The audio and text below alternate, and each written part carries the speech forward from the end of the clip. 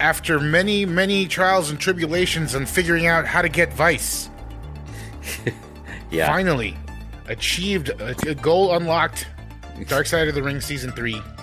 Yeah, it was heavy, man. Like, even rewatching the first hour that we already saw, but then combined with that second hour, it just brought it down. It's just like to remember how dynamic of a character, like to start off as basically a single wrestler version of the Rock and Roll Express type character, and then to end it at your career and your life, unfortunately, as an Andy Kaufman type character. What a roller coaster ride that is. Like, you wouldn't guess that it's just like one half of basically a Hollywood blonde type wrestler would become the loose cannon that he became. Yeah. That whole gun angle is pretty wild. I think that was 96, basically coming into, the Monday Night Wars where WWE was losing pretty handily. Stone Cold was just turned into Stone Cold and starting to get over, so for them to actually, at the time, and I think of it 1996, to just like do a gun angle. Yeah. Was pretty cutting edge TV and pretty taboo, obviously outside of the business, because they got trouble from the FCC and they got in trouble from the network, but inside the business too, people are very protective of the business. And it's just like, and I was telling you earlier, just like you'd have a lot of old timers that were pretty much would be pissed off if you do a move that they would consider a finish, right? Yeah. Why'd you drop him on his head? That's a finish. Why'd you do that? That's a finish. Grab a rest hold, grab a wrestling hold, when they call them rest hold, but grab a wrestling hold, wrestle. Don't, so to whip a gun out, they'd be like, why don't you just take a gun out and shoot him? So literally that was almost prophetic that, they turned, every old timer's nightmare of just like having a gun and then actually did it. Yeah. And to show that he had to apologize for that on TV, that was cutting edge, man. Can you remember, were people confused by that? Did they think that was really very happening? Confused? Yeah? Oh yeah, very confused. I mean, I was in the business and I was confused because I was like, how do you end this angle without actually the gun getting fired? Yeah. But man, what a pop that is just like when Austin 316 meets, Pillman 9mm, then, and then they did the static, they had basically everybody's tracking stopped working on their old TVs. Right. That's right out of Andy Kaufman's playbook. Yeah, exactly. I think he was already somewhat sedate by that time because the loose cannon, that was the tail end of the loose cannon. Loose cannon was born way before that, just like actually in WCW, and they started touching on that basically because, he came in, I was telling you, I was trying to remember the song. I believe it was like a Def Leppard song, and it was 88, 89. It was the height of his first entrance team? Well, that was his vignettes. They just basically would show him coming in, doing helicopters, and he was doing a lot of like 80s flying stunt, and it was just like coming soon, Flying Brian. So you just thought he was another blonde high flyer a la, right. The Rock and Roll Express or the Midnight Rockers, the, old Shawn Michaels type that is just like he had the Top Gun sunglasses and he was holding on to a side of a helicopter and they were doing the so you're like, okay. But you knew this guy was also played with the Cincinnati Bengals, so you knew he was an athlete, right? He'd come out in the, the Cincinnati Bengals color, so he had some lineage, but that was, kind of the end. That might even before Turner bought WCW or right when he bought WCW. Yep. It was pretty early. And then, it just became somewhat of a throwaway character. And, Pillman wasn't down with that. And then he realized that he had to kind of reconfigure his career with the help of Kim Wood. What a character on Dark. That guy. Basically, having that guy that, which I think he said he was Pillman's strength coach from the Bengals, but then all of a sudden he kind of became his spiritual and mentor and guru on how to work the business. Yeah, he had some. He definitely didn't hold back on what he was saying. Oh man, yeah, when he basically told the world that he was going to have his way with Vince McMahon like a whore, because that's what you do with them. Yes, again, that analogy didn't make a lot of sense to me, but it still feels threatening, Yeah, he was definitely read from that '70s show was what they were equating him to him on Twitter. It's just like, wow, this guy is angry. Yeah, he definitely yells at clouds during the rainstorm. Well, I'll tell you what. Now that they're expanding the franchise, they want to pitch this to Vice. How about Dark Side of Kim Wood? Yeah, as a show. Well, I would watch a show, as him as a narrator, or just basically have a watch along with him. It could be basically like a Mystery Science Theater 3000, and he can just yell at the screen. Yeah. That's cool with me. But yeah, it's just amazing that he became that mentor and basically teaching Brian after he was kind of get disenchanted after the Flying Brian gimmick was being discarded. And then he was with Steve Austin, stunning Steve Austin as the Hollywood Blondes. And that seemed like that wasn't going to go anywhere. And then he's just like, I have all these kids. By then he was basically becoming a baby making factory, and he decided to, how do I work the business? Not even, he was no longer in it to work the crowd like all the wrestlers are doing, kayfabe, work the crowd. He was kayfabe, work everybody. Right. And all wrestlers basically, I remember sitting in the locker room, and no matter what you'd say, a wrestler would be like, that's a work. That's a work. Yeah. Oh, did you see American Gladiators? Yeah, that's a work. Yeah. It's just like, did you watch Wheel of Fortune? Yeah, that's a work. Like no matter what, man. Yeah. And I remember even when Hot Stuff Eddie Gilbert was the booker there at Global, and that everybody stayed at that same hotel, and he would watch the soap operas.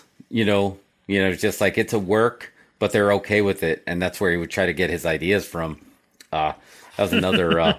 That was another guy that died way too young that basically had a brilliant mind for the business, but they should do a show on him. Yeah. But anyway, just to have Kim Wood basically, who's an outsider of the wrestling business, convince Brian that this is how you're going to make money. And that's when the birth of the loose cannon came. Yeah. Which was a crazy gimmick, dude. At the time, Vince already kind of declared wrestling sports entertainment. But, it still wasn't like, this was coming around the same time that they had the curtain call with the Click. Right. You still wouldn't work you still respected the business between the ropes. Yeah. So when he started, like, basically blurring those lines, I remember I popped huge, and they showed it in Dark Side when, he had that strap match with Kevin Sullivan, right? Uh-huh. And then he was like, I'm going to teach you to respect me. And because he just kept breaking character, and he's like, I respect you, Booker man. Yeah. And then you're like, holy shit. And because at the time, Kevin Sullivan was the Booker, and it's just like, you had to be in the business to know that. And it's like, he just said that on TV. Yeah. That's huge. So that blew my mind. Is this something that would fall under the category of like going into business for yourself? Yeah, absolutely. But going into business yourself, but in a more dangerous way, because going into a business for yourself by basically peeling the curtain back, this was the equivalent of Wizard of Oz, pulling that curtain back, and you saw what, how the wizard was creating himself. So it was dangerous. Those were the two huge moments, for that. And the other one being that Bobby Heenan, who historically had neck injuries, and all he did was barely touch that, and Heenan was very protective of his neck. So for Heenan to drop an F-bomb on Monday Nitro and then just storm off the set, you're like, what just happened? And did you know about his injury? Did you see Bobby that? Heenan's? Yeah, I mean, did you see that play out live? Did you watch that one? Oh yeah, I watched that live. Yeah, I absolutely watched that live. And so you were aware of Bobby Heenan's conditions and that right? Yeah, because coming from when he was back in WWE, WWF at the time, he always had a neck brace on a lot. I do remember that. Yeah, some of it was worked, but some of it was just because he had. Dude, if you go watch old Bobby Heenan wrestling videos, he was a bumping machine. Yeah. Like the bumps that he took, like in the ring, you're not surprised that he had the neck injuries he did, because at the time, the wrestling ring didn't have the shock absorbers that they do now. Sure. Right? Because they were basically hard rings, and he was taking the bumps on basically cement kind of rings. What year range was that? Probably in the Heenan was probably the 60s, 70s. Yeah, because he became a manager, I think, in the mid 70s. Yeah, was that his gimmick? Also, was he the Brain, or no? He became the Brain when he was the manager. He was just Bobby Heenan. Yeah, he was. I don't remember what his gimmick that he did have, but yeah, he had that. He had that very Freddie Blassie look. Sure, but he had neck injuries, and he was very respected. in the locker room. So for that to happen, those two moments were to break kayfabe on TV live like that. The curtain call, with the click, hugging each other in the ring. Yeah. That happened on a house show. Show. And they got in trouble, but, because the footage leaked. This was live on Nitro. Yeah. And he broke kayfabe live on Nitro twice. So, and well, you hear in this, they decided they were, they were going to run with it, so Eric Bischoff was in on it, and so they did the suspension thing. And then when he showed up in the crowd, you're like, oh man, he's just like, I thought he was suspended, because they did it so well. Like, if I remember correctly, they cut, like, Nitro did a live and then they show a replay of it immediately afterwards. Yeah. So, they cut it out in the second one. They cut that portion out, yeah. So they just, although I think, no, you know what? That was actually at Super Bowl, because that's when he got fired the next day, quote unquote fired.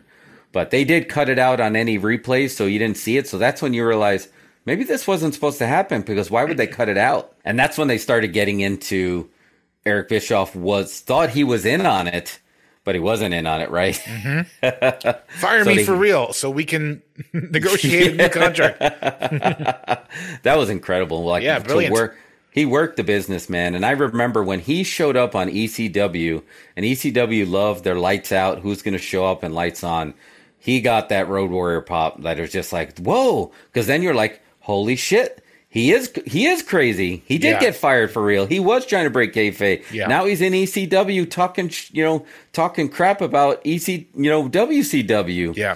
And so as this was going on, did Bischoff think he was still legit under contract with him? Yeah, I think from what it sounds like, I think he thought it really was. Yeah. Although it seems like Bischoff starts to say he was in on it now, but yeah, I think he likes to. Yeah, I don't think him or Vince wants to admit that they were getting worked by Brian Pillman. Yeah, to work the bosses like that. But I mean, at that point, Pillman was saying something like, "I'm going to yank my Johnson out and piss in this ring," kind of thing. I mean, he was pushing the envelope too, dude. So it was it was just really incredible, man. That it's just like he was doing this. So. And then the show went over the accident, and man, let's talk a little bit about Melanie Pillman. Okay. Wow. Initial thoughts. Man, like drugs, that was say no to drugs. Yeah. It's hard, dude, because it's just like what makes it harder is like you don't like to see people doing that to themselves, but to know that they have 6 kids, and when they were showing all the kids having experienced that was hard, and then just having his his first wife actually take her own life, right? Yeah, that was rough. So I didn't understand what happened there. They kind of like guilted her into committing suicide, it seemed like. Yeah, and it makes you wonder if there was some kind of I don't know. I think there's a darker side of Melanie. Yeah, there was some speculation because she says she was not making a lot of eye contact with the camera, which made it really tough. But I don't know. I mean, obviously she was using, and even if she's in recovery now, I mean, you ever still, get that, I don't know. I haven't experienced it for myself. But it just seems like you said, there's a darker side of that all happening, man. And it's just, again, it was a very, very gritty time. I was telling you earlier, it was really going back to its 70s roots of a smoking hall, and just like the old ladies throwing things at you and the crowd really hating you. Just like that was a gritty time, not only outside there, but in the locker room too. Yeah. It was very gritty and cutthroat, and, the wrestlers had a lot of cliques, a lot of worked gangs, a lot of gimmicked cliques that you couldn't, but they were basically small little unions in these locker rooms that you couldn't get into. You were in trouble. Yeah. And then ECW was kind of like all the outcasts that kind of came together and made their own gang kind of thing. Yeah. And they were like but there's just like at the time I was just like, it's a really tough way to make a living. Sure. Yeah, that sounds rough, man. Yeah. And that's all before he even gets to WWE. Yeah.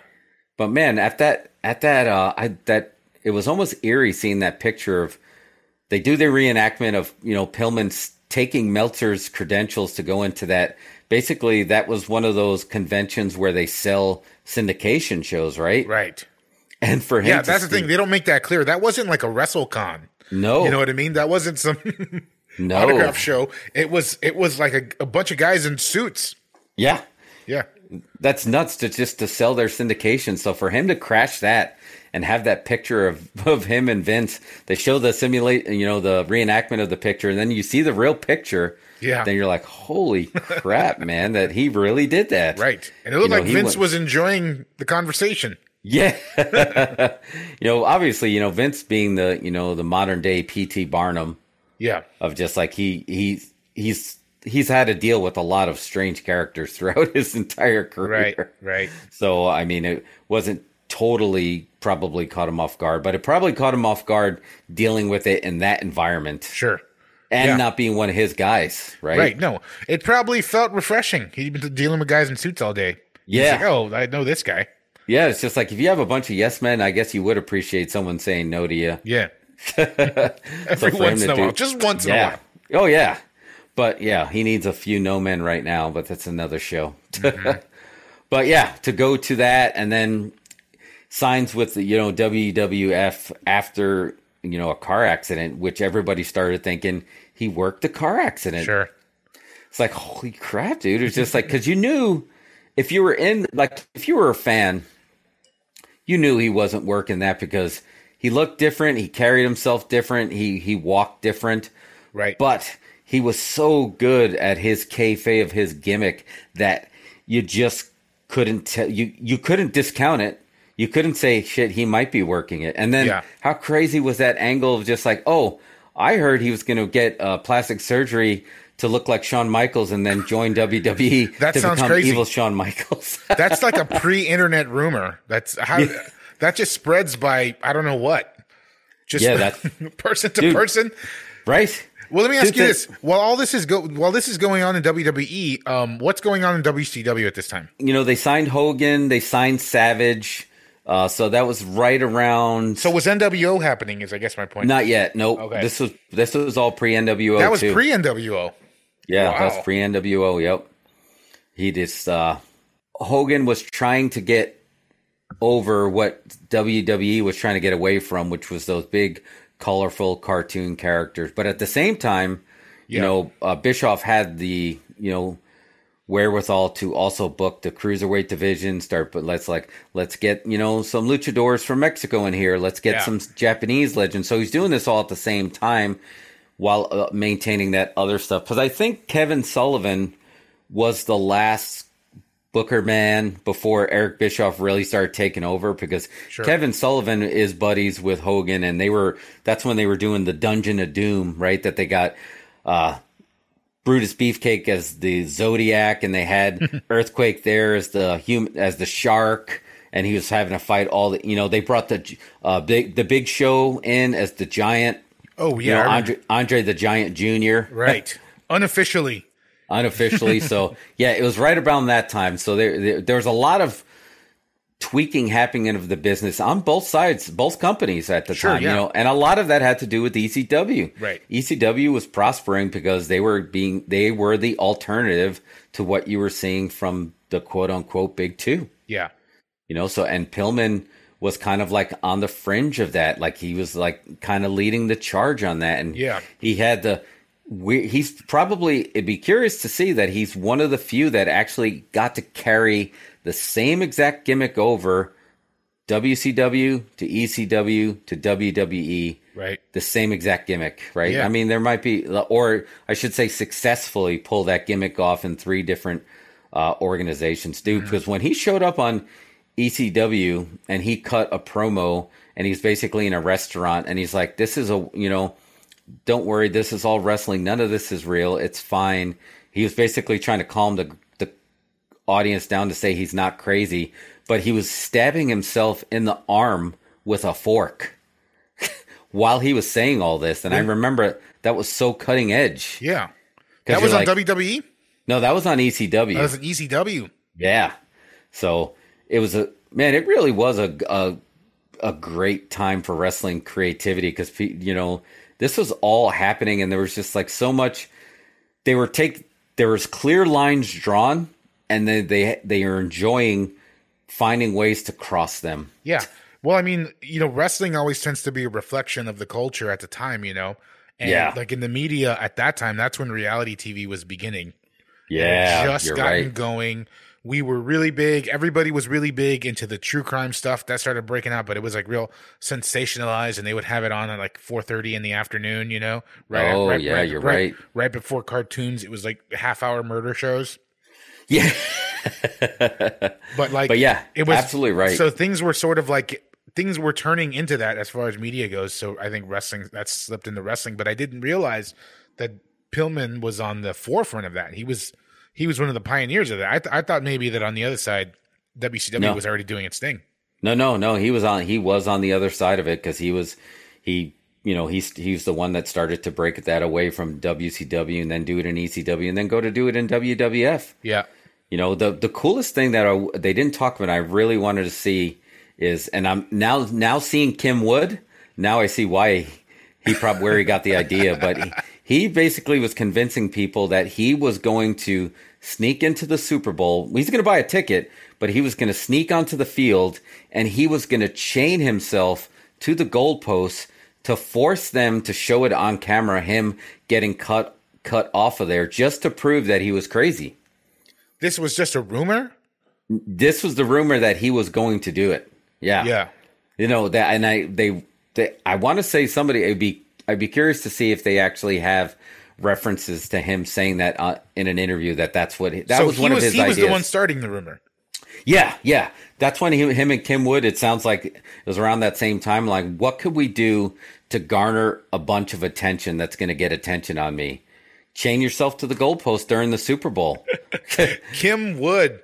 Kim Wood would have been like, ideas. Yeah, because like, what about the teams? Kim Wood would have been like, screw them like whores. That's what we do with them. So it was, he was just like, it was very cool to see it in there because when he got to, WWE and, obviously the car accident really affected his work on there. Everybody was excited to see him get back together with Stone Cold, because now Steve Austin was no longer stunning. He was Stone Cold, but he wasn't the babyface Stone Cold yet. Right. He was the heel. He's not the ringmaster anymore, but it was basically the Hollywood Blondes got over in WCW. They got over and the Office didn't care. And I feel like that was Pillman's breaking point. So to actually be in this organization now is like, okay, we're going to give you both a shot. I remember it was exciting, just to see him there. Yeah. And it's just like basically Pillman was there for the birth of Stone Cold, but like who's to say that he wouldn't have been like right there next to him getting just as big, right? I mean, that would have made sense as an angle eventually, right? Yeah, the potential was there, so it was not a surprise that they worked together. They did the gun angle, but man, just like for him to drop all those F-bombs on Raw, that was pretty crazy for 1996, right? Yeah. Kill that son of a bitch, get him out of my effing way. And like it was, I think that was one of the live ones. So they had a lot of trouble, getting that off there because WWE at that time, when they brought him in, they realized the cartoon stuff wasn't working, but they haven't switched over to Attitude Era yet. But what they were trying to do was they were trying to adapt an ECW model, right? So it's just like, let's cut the tape shows, and that's what they did in '93. Let's have just a live small show. But then when ECW really started doing the same things, like, okay, let's make it more gritty like that. And they even had a show called Shotgun Saturday Night that almost was like a shoot show. That like, we're going to just touch on all these things, we're just like, we might call Doc Hendricks, I know who you really are, Michael Hayes. And you're like, oh man, they breaking kayfabe. So to have Pillman come over at that time, you thought he was going to get to do more, but unfortunately he didn't get to do anything too crazy beyond that gun angle. Yeah. But I mean, that's, what are you going to do to top a gun? Yeah, there you go, man. You're starting to sound like one of the old, the 50s old timers. Like, what are you going to do? Just take a gun out and shoot him? Yeah. Just what comes after that? Explosive vest? Yeah. And look, it's understandable. A lot of those guys coming from 70s, like, look, they'll work a headlock. There's a reason they have cauliflower ears, because they'd hold a headlock for 20 minutes and not break, Yeah. just like there's the legend of Tug Taylor, who trained me, was trained by Johnny Valentine. And the legend is that he was put in a front face lock and he took a nap for 20 minutes. He took a power nap during the match, to charge back up, and they just kind of, he was in that hypnagogic state of kind of in and out. And they're like, wow, it's just like, this guy's not going to make it. Jeez. Yeah. So it's understandable that they were like, well, you might as well just take a gun out. But what was cool towards the end of his career there was he got to have the reunion with the Hart Foundation, because everybody know that wasn't in the show. So what happened there? Yeah. So he was trained by Stu Hart in the dungeon, and that's pretty, to be trained by the Harts in the dungeon is like no joke. That means you're basically a badass. I know, you can hear the audio tapes somewhere.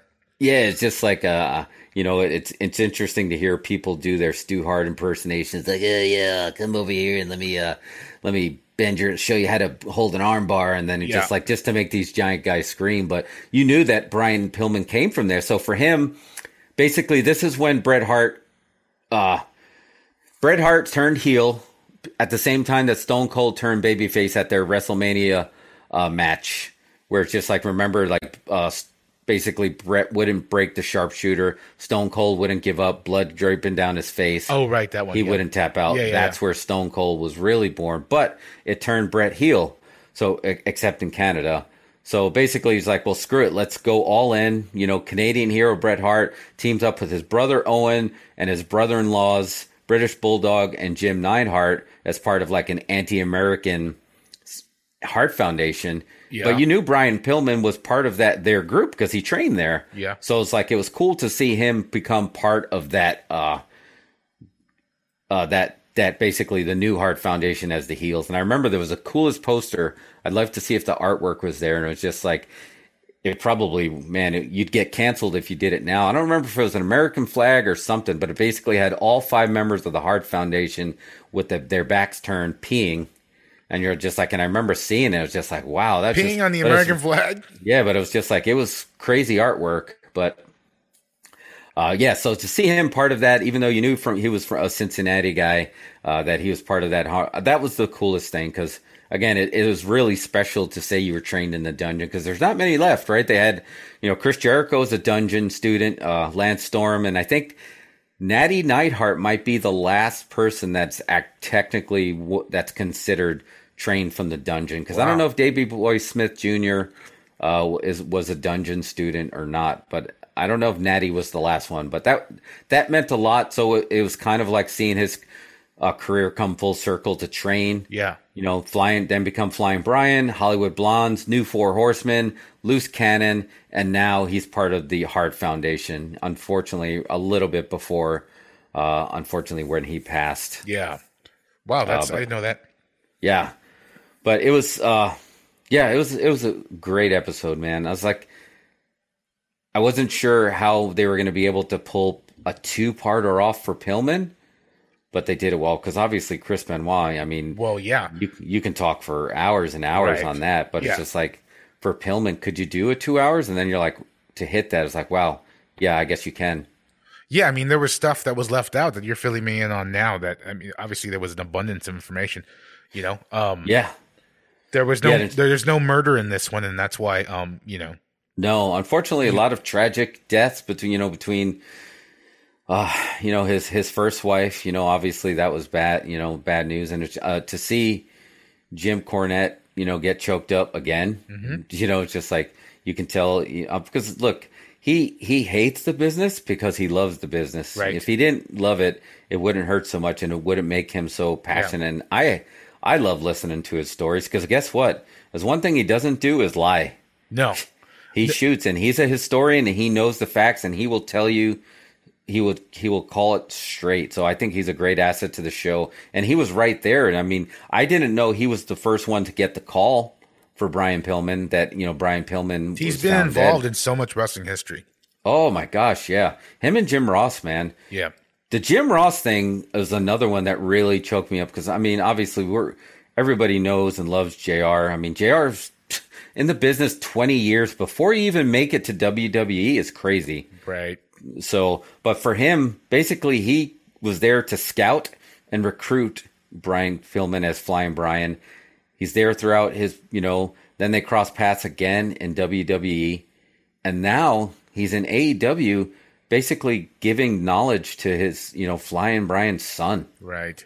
I was just like, how weird would that be for him? That it's just like you're looking at this guy who's talented, good-looking kid that's want to make it in business, and now is he having flashbacks? There's just like, this is the same conversation I had, but hopefully I'm getting through, because you can tell he felt really guilty, like almost like I got him the drug test to try to save him, but I failed him because he thought I betrayed him.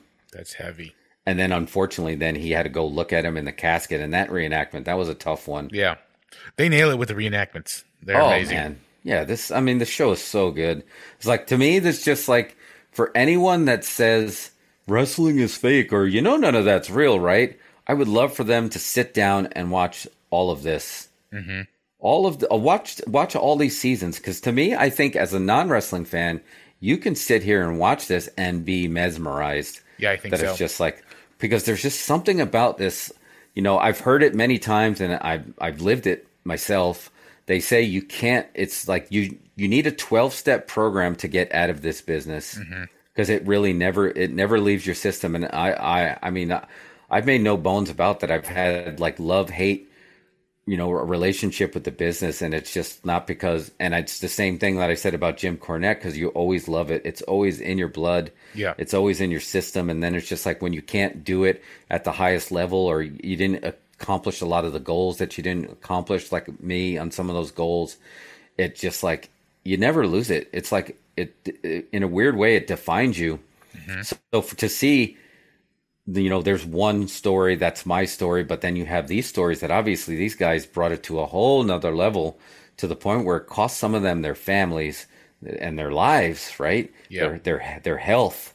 It's just like, it's sit down and watch this when you say wrestling is fake, and then just tell me it's fake. Just because we're deciding not to punch at 100% velocity does not make something not real. Yeah.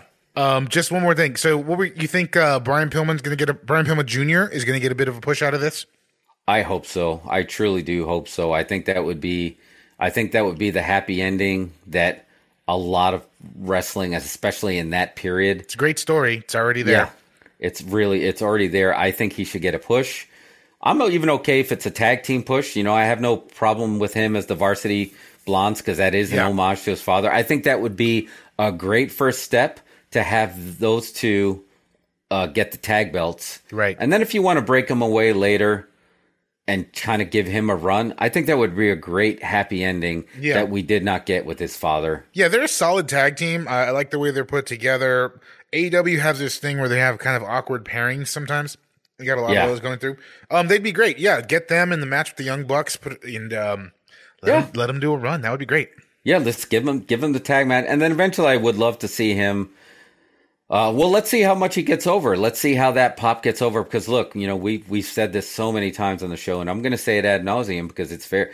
When it feels real, it works, and it's just like there's real drama with this, because you just saw that basically his son was abused by the stepfather.